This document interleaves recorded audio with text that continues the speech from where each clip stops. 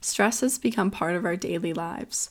From everyday stresses like the morning commute to work, getting somewhere on time, or meeting a deadline, to the long-term stress of not knowing where your next paycheck will come from or whether your job will be available tomorrow, stress can overtake us and literally change us. When you're in a constant state of stress, your body goes into a fight or flight response as if you're being chased by a bear.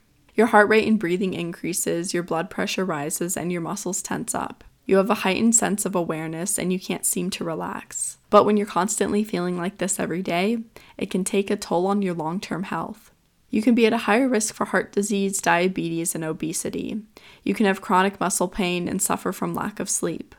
All of these health problems can be prevented by managing your stress. But how can you prevent uncontrollable events from happening to you? The answer is you can't. You can't control losing your job, having an emergency that leads to a large bill, the events that are going on in the world. But you can control how you react to these situations and how to prepare for these situations. Instead of buying expensive coffees every day, start a savings fund. Invest in insurance for yourself, your home, and your car to prevent a big bill.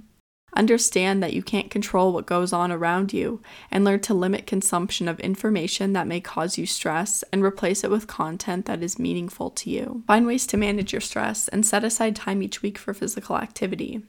Take up a new hobby. Spend time talking with friends and family and use them as a resource for help. Set aside time for yourself to pause and think about what you're grateful for, even if your situation is not what you want it to be. Get some rest. Find a way to change the situation you're in and don't let your situation keep you down. The truth is, bad things happen to us and we can't control them. We will become stressed because of them. They disrupt our balance and our happiness and replace it with uncertainty and fear of what will come next. But how we react is important to protect our health and prevent stress from damaging us and causing more problems. Stress will happen to us every day, every week, every month, every year. But we can't let it bring us down. We have to manage our stress if we want the chance to overcome our situation and find a way to overcome the hurdles that are put in front of us. Like this episode of Public Health Hazard?